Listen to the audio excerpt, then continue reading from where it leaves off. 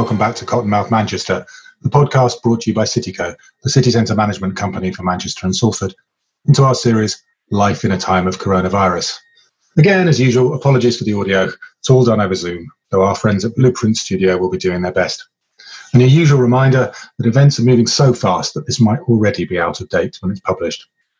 So today I'm talking to Esme Ward, who's the director of Manchester Museum, who, if you might remember, if you've been a loyal listener, we talked to back on episode 30 or so around her role, around where the museum was going and around their huge new capital projects. The museum was, of course, closed as part of the lockdown for coronavirus. So I wanted to talk to her about what they've been doing since, what they've been doing to increase access to their collections, and how it's affected their business. I hope you enjoy. Cool. So thank you for talking to us, Esme. To start with a question I'm asking everybody then, what has your last 2-3 weeks been like? Oh, well, I guess like everyone, it's been a bit surreal, really. I feel like I've sort of lurched from kind of disbelief and crisis management 1 minute to feeling a bit bored, not quite sure what we should be doing the next. A huge sense of responsibility around fantastic team at the museum and the volunteers and staff, and then these collections. So at Manchester Museum, we, quite unusually for a museum, we have live collections, which obviously we need to feed every day. So just some logistical challenges. And I guess it's kind of this weird mix of quite micro detail that you have to resolve. And then you sort of, the enormity of what's happening dawns on you, which is macro and sort of feeling this zooming in and out.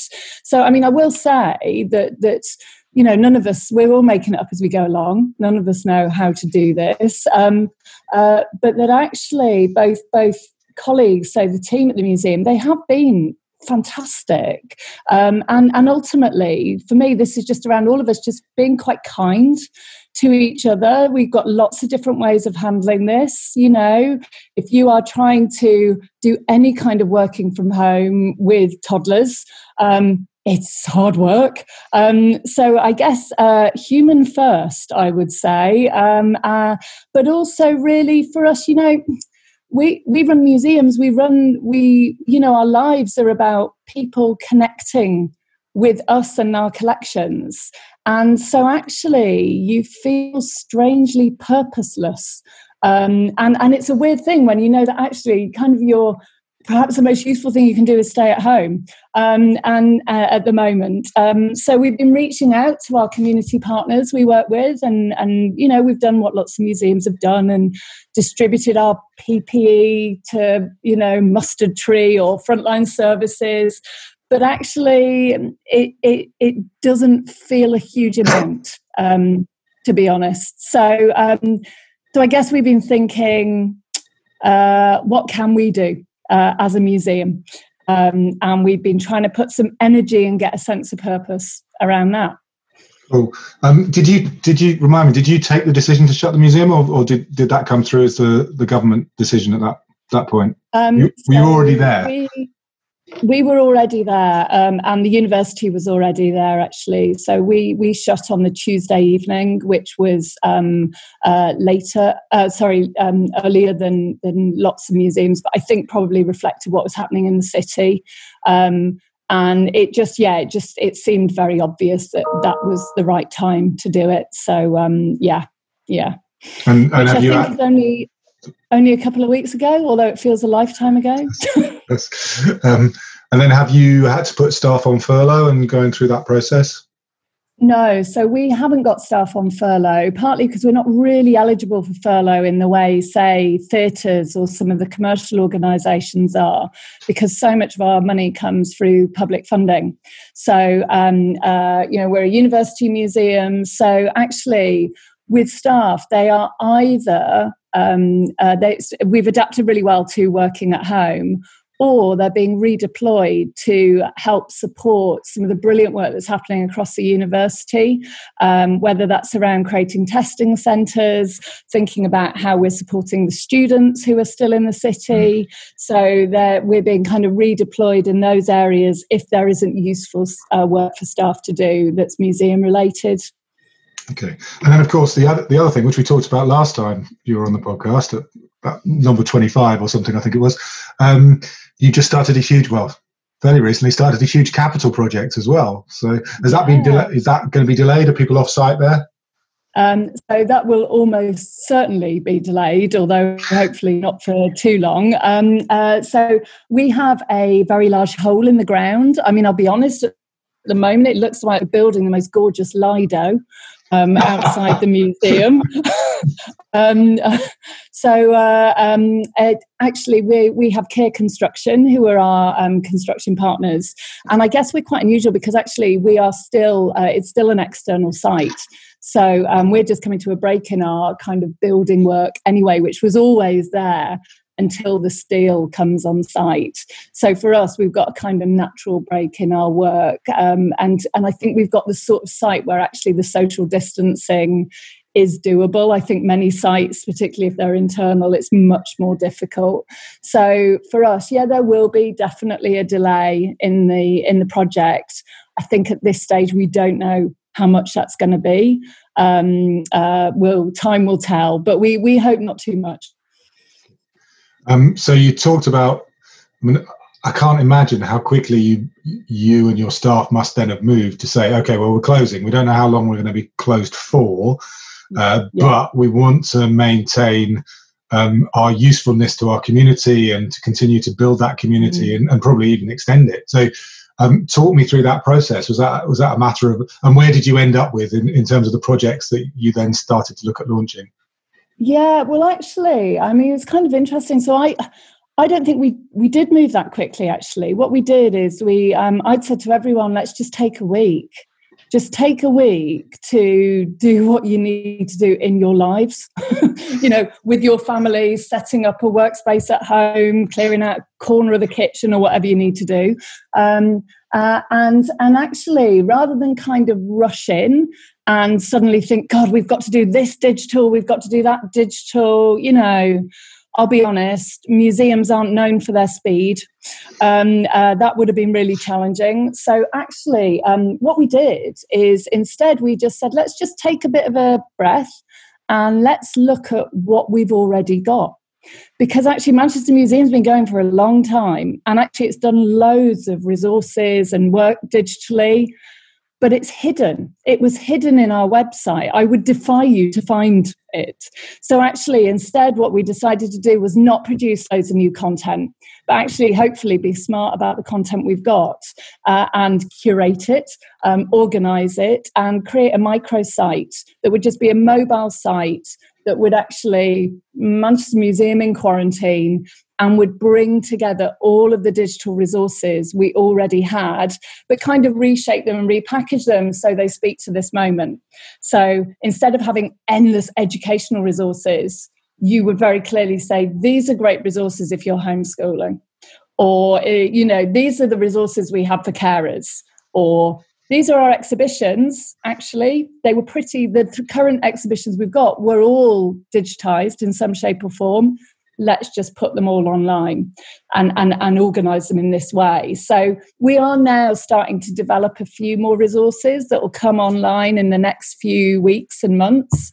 But actually, most of what's on our website existed already. I think we've just hopefully been a bit smarter about how we present that.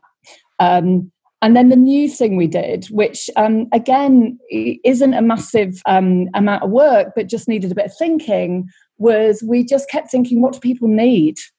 Do they need 1,000,001 more resources? How are they going to navigate those?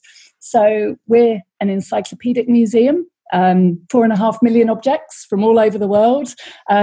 And actually, one of the things that we've been talking to lots of people, lots of partners, lots of our visitors, what do you need? A lot of them have said, actually, what we really like is we'd like a bit of hope. We'd like a bit of awe, a bit of wonder, bite size, just be yourselves. Do what you guys do. You know, you're good for random facts that we didn't know that we needed to know. So we just created an encyclopedia, and every day on social media around 2:00, we post a new wondrous object from the museum's collections. And do you know what? We embrace our inner nerds. So it was the Manchester Square yesterday, wasn't it? I think. Yeah, and today, I haven't seen it yet today, but I saw that get retweeted heavily. Really, a lot of people interested. So, well, you know what's great? We're learning loads about what people are interested in. You know, I mean, I'll be honest, it's a bit of competition among curators around certain collections, having more, you know, kind of more interest than others. But it's also, I think it's the way, you know, we're storytellers. Museums love telling stories. So for us to be able to not just kind of share an object visually, but then also to be able to share some stories and actually particularly stories which are around contemporary relevance of those objects. So at the beginning of the week, we had a mammoth tooth from Cresswell Crags in Derbyshire. Extraordinary object. And Cresswell Crags is an amazing prehistoric site that is actually fighting for its survival at the moment. So for us, this was a great way also just to say, you know, this is heritage at risk. What can you do to support that? So that's what we'll be doing. Every day we'll just be sharing a different object and being nerdy. Yeah. I'm proud. Do you think what you might learn from how people, I mean, I think it was interesting what you were saying. Obviously, there's been a process over the last decade, probably even more than a decade, in terms of conversations around digitizing resources, digitizing collections, and so on. And some museums and galleries, particularly those who are well funded, have done that pretty comprehensively, but not always well in terms of being able to access it by people. I was shown. My kids and I are trying, well, as an excuse, accepting that they're going to mong in front of YouTube, but trying to do an educated half hour where we look at, you know, a virtual tour of something or whatever, and then they can go back to whoever it is that they're talking about. And, you know, looking at the Google tour around the British Museum, which is stunning and beautiful, but it's not annotated. So you can't actually see the labels. And you sort of think, with just that 5% more effort, the photography in it is absolutely astounding. But it's like, well, I'm pretty good on Assyrian history for various reasons, but even I couldn't quite remember which king that was and which king that was, you know. And you sort of think, oh, that extra bit. So, I mean, I'm fascinated, you know, and you've seen so many, particularly American museums who've had huge investment in digitizing the collections, but then have done it just as a sort of CD or a DVD of lots of pieces of art. Do you think that this could be an opportunity to learn how people really use that sort of digital aspect of the museum and use those collections? I really hope it is, you know, and I think it's interesting because I completely agree. So I love, you know, there's a great hashtag museum from home, or, you know, there's a whole load of them. They're wonderful, but they are predominantly visual, and I get that, and they're really fun. But actually, for me, one of the things museums do is they make our understanding of the world a bit more complex. You know, you can go deeper, and you can do that in all sorts of different ways. So, you know, our Beauty and the Beast exhibition, which is all about falling in love with insects, beautiful, visually stunning, but actually also full of science. You can interesting. We're a university museum, so there's research, but also we want to be a multilingual museum. It's really important to us to be inclusive. So that if you go online, that will be there. It will be there translated. I think it's into 13 different languages. There's BSL captions as well. And I think you're right about that, just going the extra mile. So my thing is, museums have got all this content. What we need to do is maybe not do quite so much breadth and do more depth. And actually really get the most out of that content we possibly can, and then open up the conversation so that others, you know, the thing I love about social media is your visitors know more about stuff than you do, always. So actually you can open up that conversation and start to really add to our collective understanding of what these collections mean or this object might be. So for me, that's what I really hope. I think from the stats and the data, I mean, I was looking at some of the data earlier, and even in a week, I think our website's been seen by people in 56 different countries. You know, I mean, it's fantastic. You can learn a lot about who's connecting with you. But I hope that also we might be able to take some of that learning, and actually it's got to shape what the museum is in the future. I mean, who quite knows what people are going to want from their museums and cultural institutions? You know, what will social distancing look like in the future in a museum, if that's how we're going to all be for a while, you know? So I guess we're asking, what might Manchester need Manchester Museum to be in the future? And I think anything we can do now to get us starting thinking about that and start having those conversations, it's got to be worthwhile. You know, it's what we're there for. Museums always change to meet the needs of its city. This is going to be no different. We don't know. And I guess there is. I mean, after we keep talking about after, not knowing quite when that's going to be. I mean, I think last time we talked about Manchester Museum and its sort of role as you know, the soul of the city in a lot of ways. Not least because so many generations have gone and visited. And you know, you sort of get the sense that as people start to come out of isolation, there will be an importance to places like the museum to revisit. Whether people will be allowed to in the numbers will be a fascinating thing. One of the interesting, I guess, opportunities for you guys as well is you've done so much work, and you curators have done so much work around some of the issues around you know, returning objects to Indigenous communities and so on. And actually that ability to bring together exhibitions of objects from around the world and collections from around the world. So actually the fact that this object doesn't need to be sited physically in Manchester anymore, it could be now buried back in a grave wherever it would be with Aboriginal people in Australia. That opportunity potentially is huge then, that you can say, well, do we really need this physical object here? Because we can document it in a very different way and tell that story in a very different way. Absolutely. You know, that kind of sense of how you display absence. And again, it goes down to those narratives and those stories. I mean, one of the things that I'm quite interested in, and it might develop in our work, is, you know, I've been thinking a lot about the different responses to COVID-19. And, you know, this morning I was talking to someone in Bangladesh who was telling me how they're responding there. And actually, it really strikes me that everybody, you know, all these different countries responding in different ways. We've actually all become quite nationalistic in our responses. And so a museum like Manchester, which is, you know, it's collections from all over the world. We have relationships all over the world. I just wonder whether that kind of global connectedness and empathy that the museum at its best can do, you know, I think they can be empathy machines when they're done well. I think there might be a particular space and need for that moving forwards. So yeah, I think the digital's not going away. You know, I mean, if museums have got this sense, which I don't think they have, but I think if there's a sense that we can go back to business as usual, I think we're being a bit delusional. This will change us, but it's got to change us for the better. Digital's amazing.